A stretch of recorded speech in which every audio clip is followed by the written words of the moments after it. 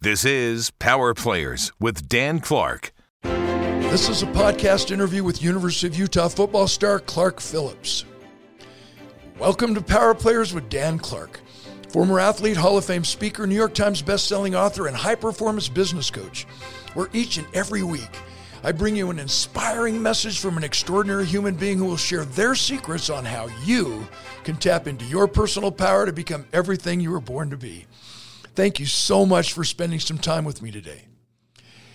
In this episode, University of Utah football star Clark Phillips III, the La Habra, California high school 4-star recruit, rated the number 4 cornerback in America, 2-time All-CIF, 3-time All-Orange County and Defensive Player of the Year, and an All-USA first-team selection, shares his life off and on the field as a gentleman, as the son of a preacher man, giving us an inside glimpse into how he was raised by his amazing parents and how he prepares physically, mentally, and emotionally to play the most stressful and demanding position on a football team, a cornerback, a shutdown man-to-man cornerback defensive back, teaching us how we too can also rise to the occasion on every play and become the champions we need to be in our industries, for our families,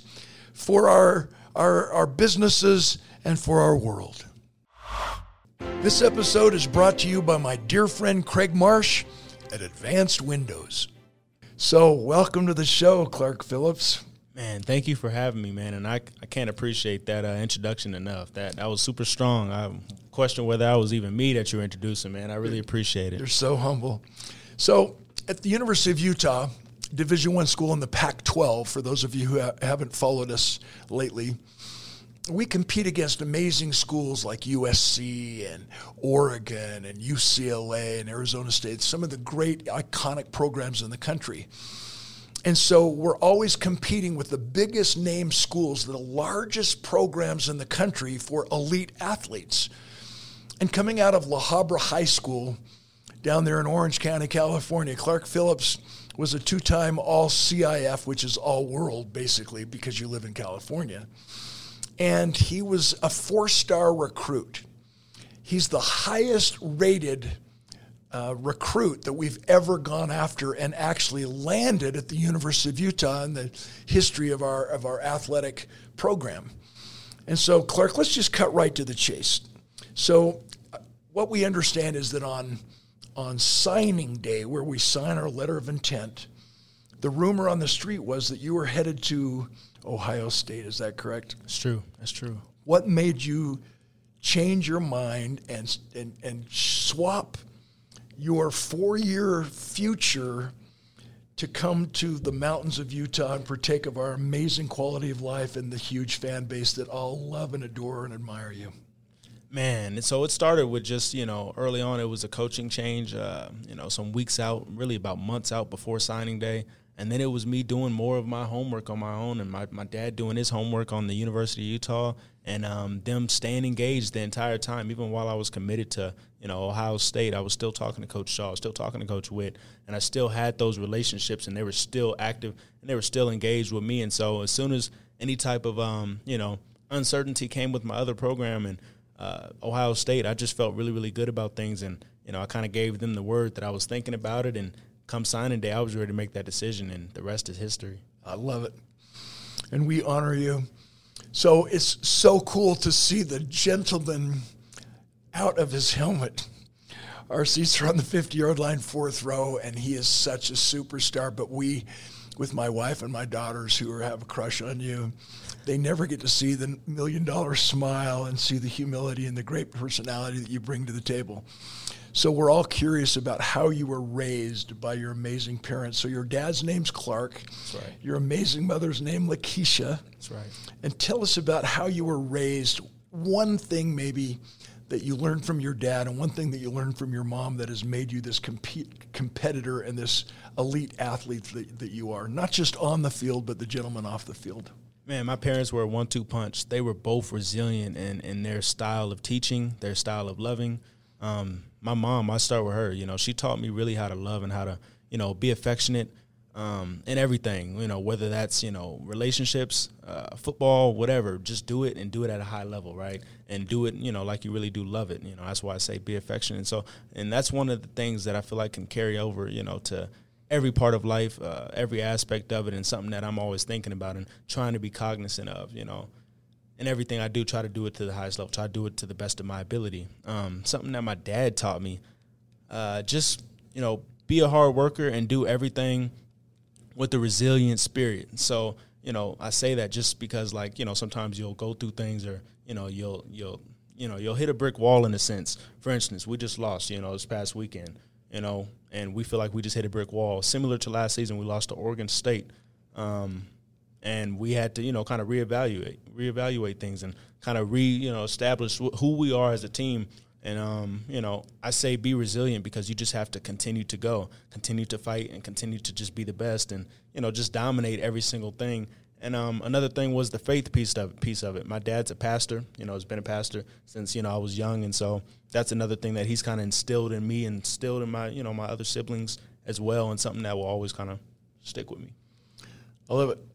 So from a football player's perspective, the offense has the advantage. They know the play, they know where they're going, and they know the snap count. The defensive line and the linebackers, we had the advantage of using our hands and fighting against the pressure that would basically take us to where the ball was going. But as a defensive back, especially as a cornerback, my friend, that is the toughest, the most stressful position on the entire field. So why in the world, with your athleticism, would you settle in on choosing the toughest position to play on any team on every single game day?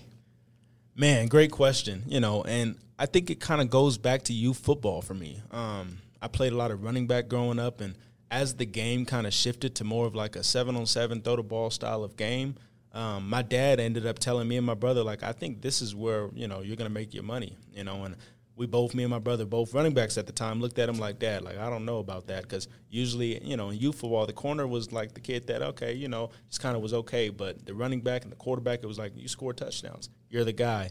And so we didn't understand it then, but as soon as we made the transition, after ninth grade year of high school at St. John Bosco, that's the first school I started at, I really fell in love with it, and I fell in love with just the techniques, the idea of kind of guarding the best guy on the field, having to, stop, him from scoring, completing passes, all of that stuff. And that was something that I kind of really gained a love for early on in high school.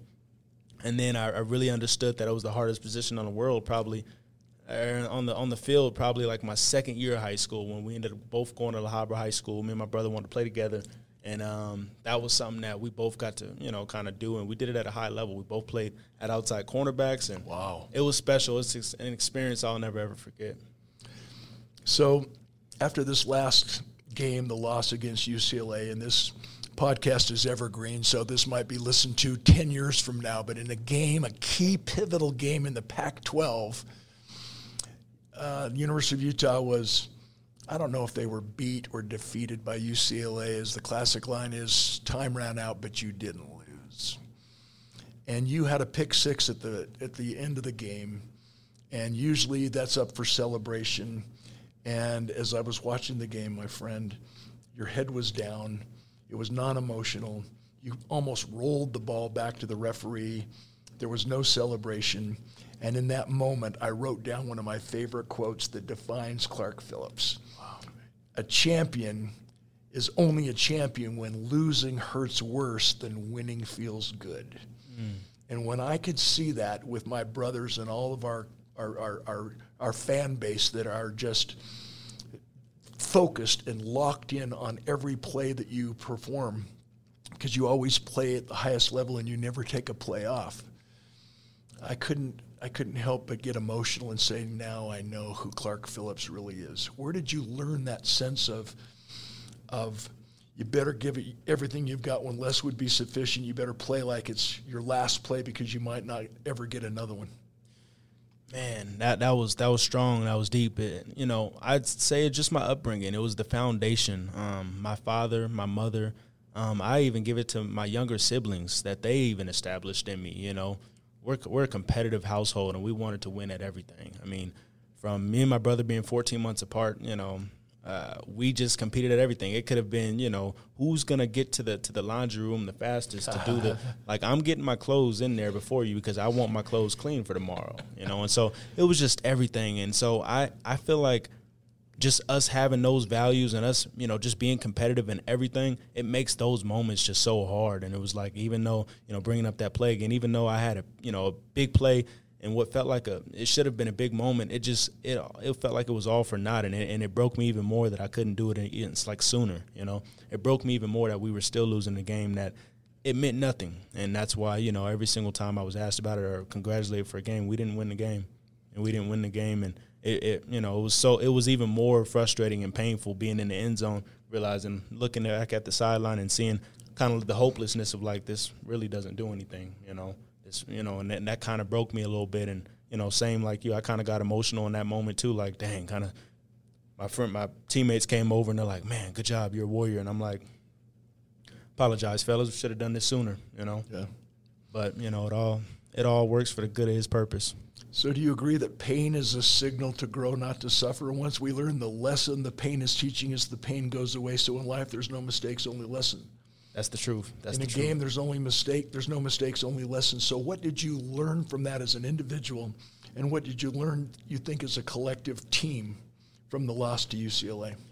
Man, I'd say, you know, like you're saying, Coach Scally, he always tells us, you know, do it now, do it right now so that you can, you know, reap the benefits later. He always says the pain of discipline or the pain of regret. You know, you don't want to be in those big games, those big moments, regretting some things. And so I feel like, you know, we do things right in practice. We do everything right throughout the week, and then we celebrate on Saturday. We dominate, and now we're celebrating big victories. We couldn't celebrate that pick six because it was the pain of regret. We didn't do enough, whatever we were supposed to do during the week, to come out with the victory. And so that's why we couldn't celebrate in the end zone after that pick six versus the week prior, that pick six. We were all happy. It was like, oh, let's do it. Let's do it. We made it. We did it. We dominated this week of practice. We dominated these guys across from us, and now we can celebrate. That one was not fulfilling because we didn't, you know, the pain of discipline and the pain of regret. You know, we had the pain of regret in that instance.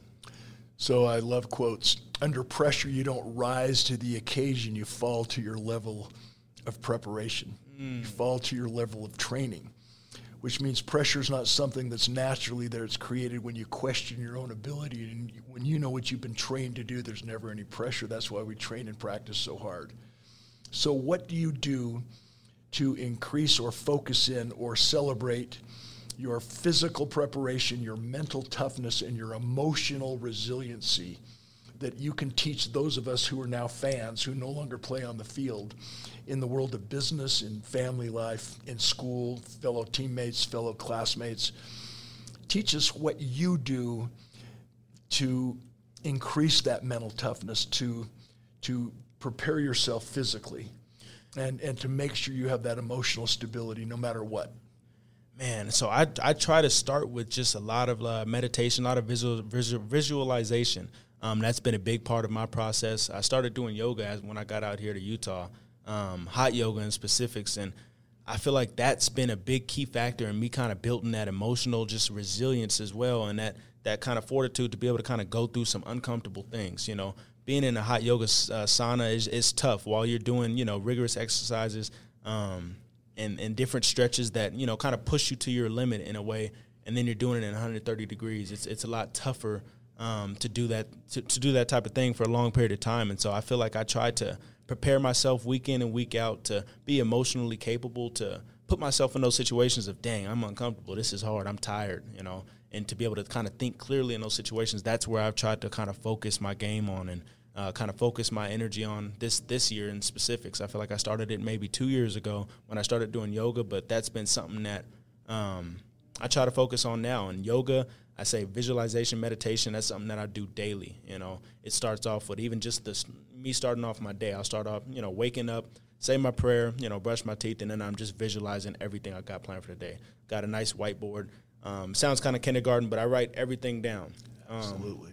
From goals to, you know, to scriptures, the scripture of the week, and, you know, just different goals that I kind of want to accomplish throughout the day. And it starts off with that, and then weekly goals, then monthly goals, and then what are my season goals. And those go, on and on. And so I feel like the closer look that I get on my goals daily, it'll set me up to be more than satisfied at the end of it all, so I can stay on track and not feel like I'm falling behind, especially in a season that we know is so long.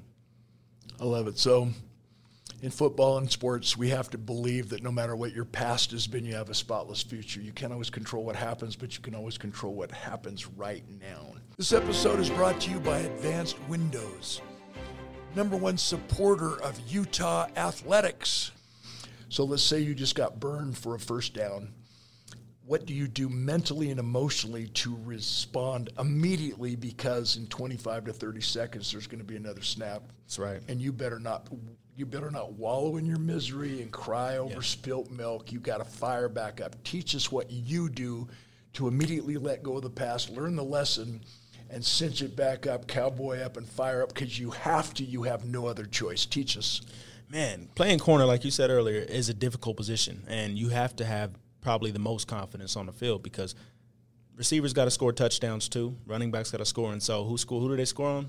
DBs. And so for me, it's like rather than trying to lie to myself or tell myself, I try to build it on just a solid foundation of real confidence and all the work that I put in. All the work that I put in throughout the week, I have supreme confidence when I go out there that I'm just doing my job. I'm just doing exactly what I've been doing for, the 10,000 rep rule. It's something that I, read the book, just 10,000 hours of everything. And so for me, it's like I'm just playing through my technique, and I'm playing, the reps that I've already acquired and accomplished. Now we're just putting it on film. And so for me, I try to tell myself, it's nothing that this guy did that's amazing. It's what I did. I didn't have good technique. So if he beats me on a slant, I got beat on a quick slant for touchdown this past weekend, and that broke me, But for me, it's like, dang, all right, just didn't slide inside. I didn't play my technique. I jumped the wrong route. That's on me. It's never, that guy just, he made a crazy play. He's Odell Beckham. No, I did that, That's on me, and I'm going to be better. And so I always I put the magnifying glass on myself, before I give anybody, they get credit, but it's not like,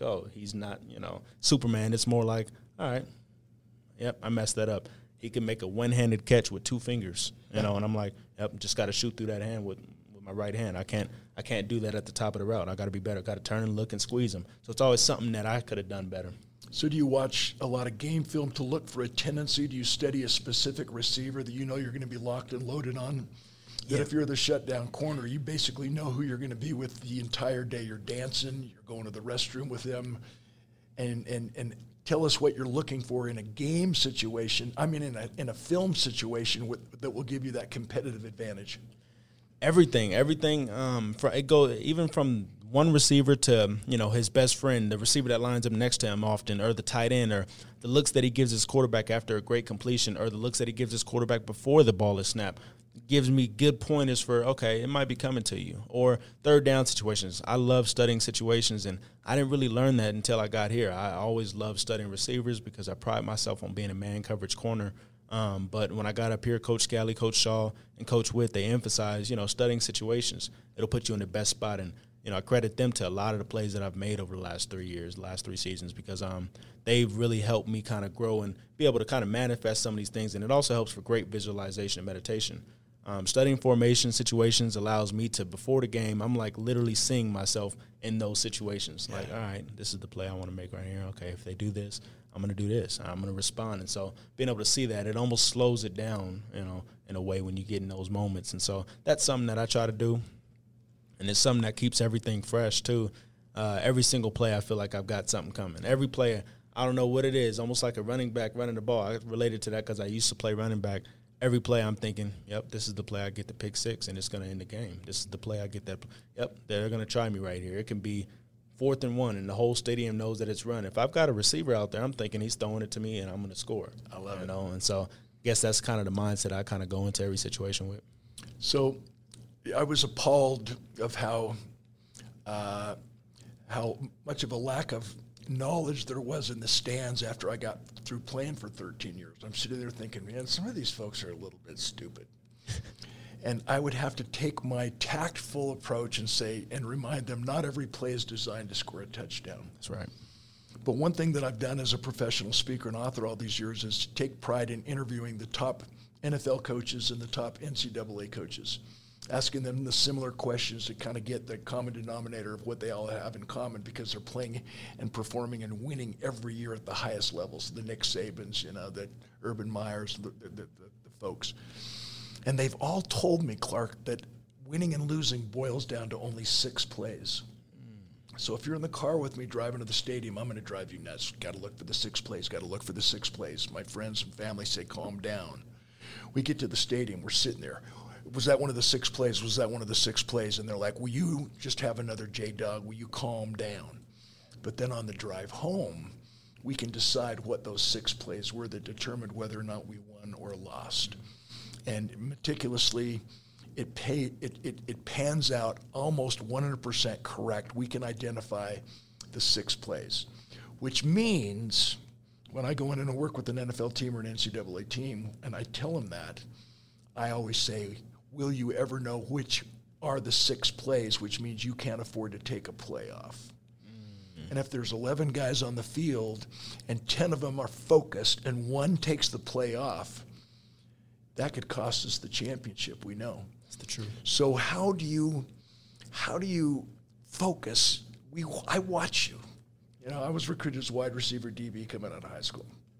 And so as a receiver, you learn certain things to get open and create the separation. And then as a DB, you can take advantage of those. So I watch you. And you are so amazing because you never take a play off. And I guess you've answered that question before. I pontificated on the backstory of why you don't, because you know that they just might, at 4th and 1, when the stadium thinks they're going to run it up the A-gap, you're saying, oh, no, they're throwing it to my guy. That's right. So can you teach that to other members of your team, question number 1, and when they screw up, and they have their head down, and they haven't had that resiliency training from these amazing parents at home or the past successes that you've had as a superstar football player and everything else you've done.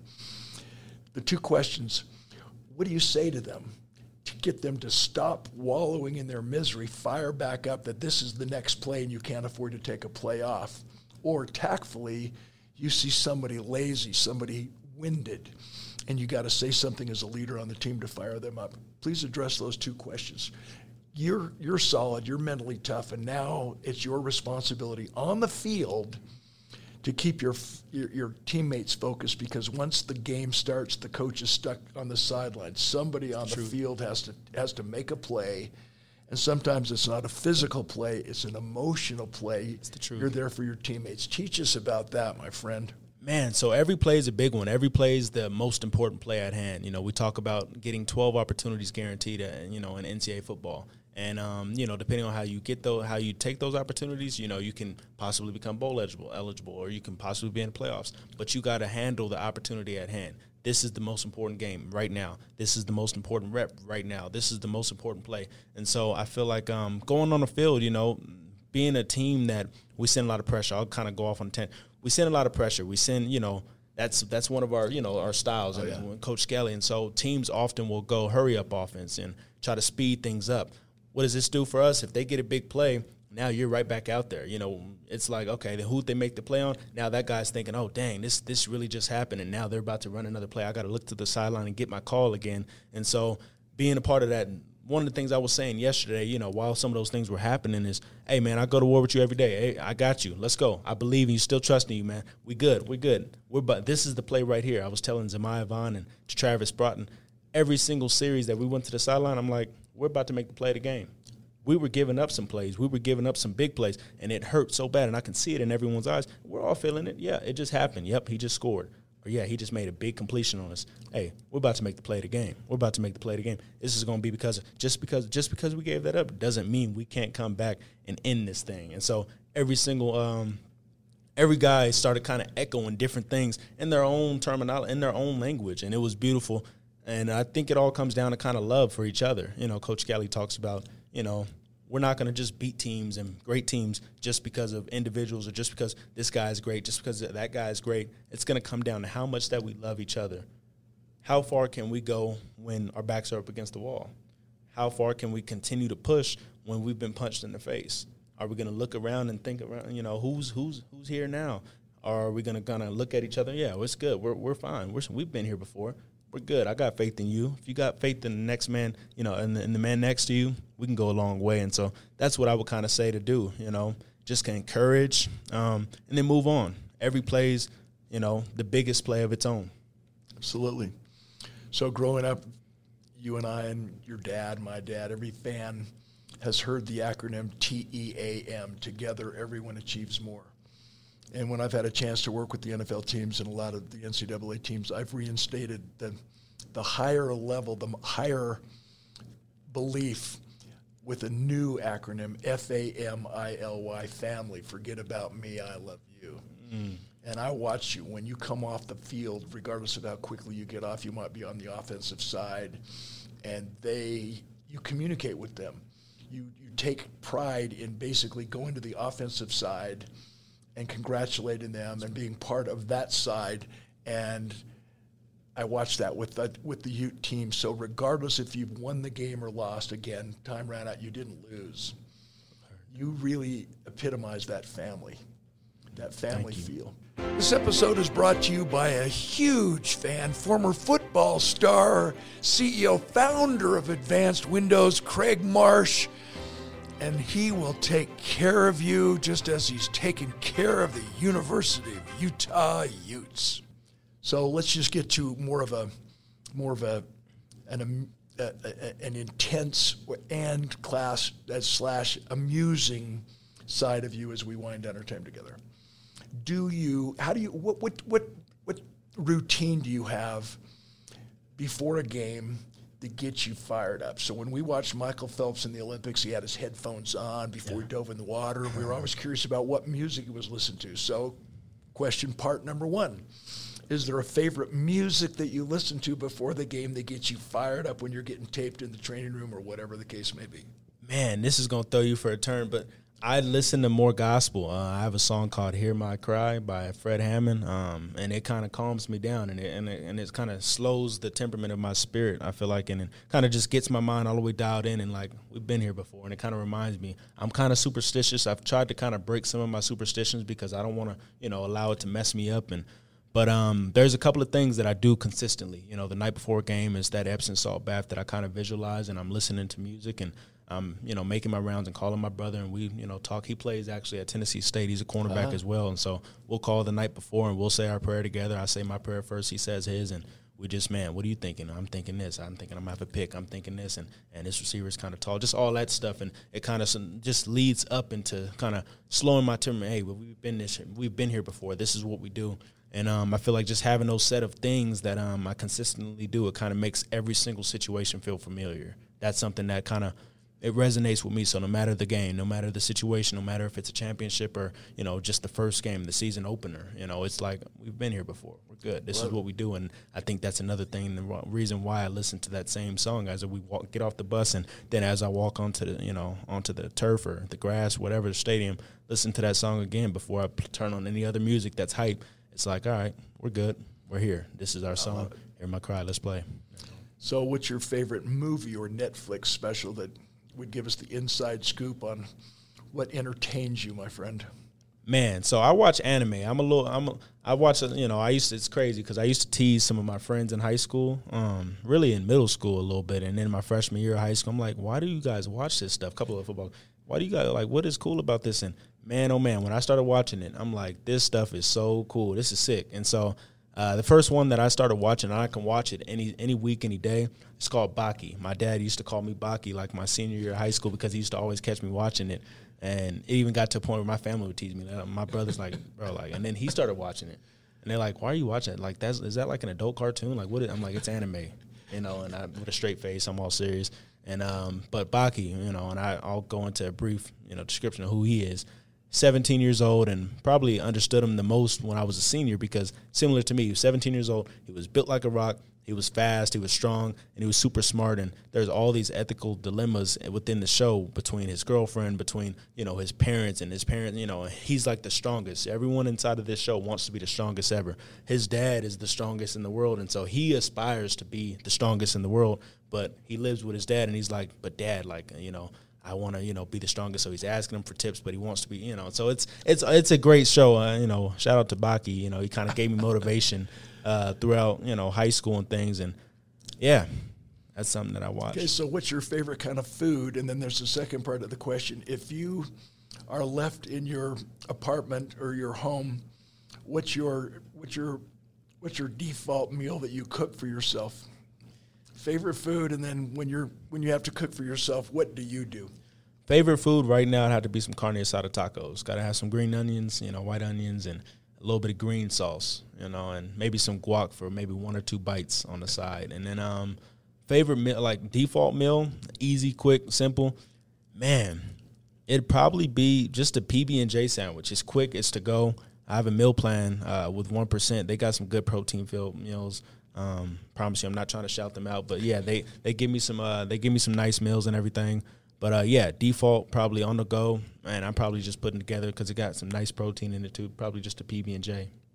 Okay, so we're winding down our time. How do people follow you? If anybody's interested in the NIL opportunities, because you're such a smart, intelligent, crazy competitive gentleman. Oh, I appreciate it. You're going to have an awful lot of opportunities out there. I know you have a business plan. So when football ends for you, and obviously you're going to play at the highest level, you'll be playing on Sundays. But when football ends, in just a short answer, what are your plans? And give us a way to keep in touch with you, to follow you on your social media or whatever. So first off, you can follow me on Instagram, Clark Phillips III, 3 L's. I don't know why it does it that way, but 3 L's, and then same thing on Twitter. That's my handle. And, you can follow me, reach out, and I'll respond. And, so my plan, so I'm actually in the School of Business, David Eccles School of Business, majoring in marketing and then minoring in management.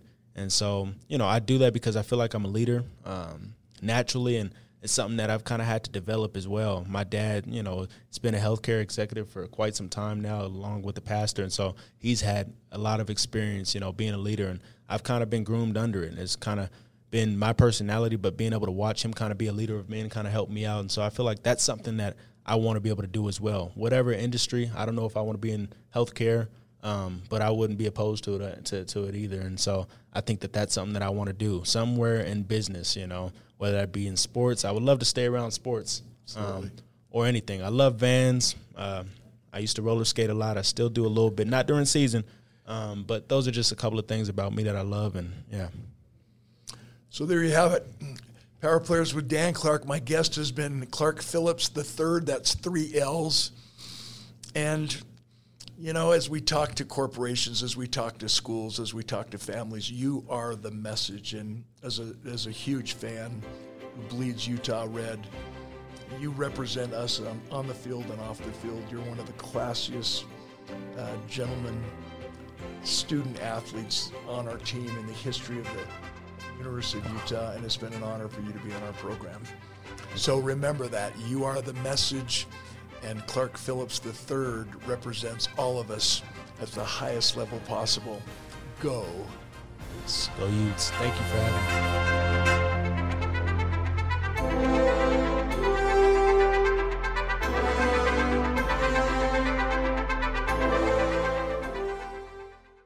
The views and opinions expressed on the Power Players podcast do not necessarily reflect those of KUTV or Sinclair Broadcast Group.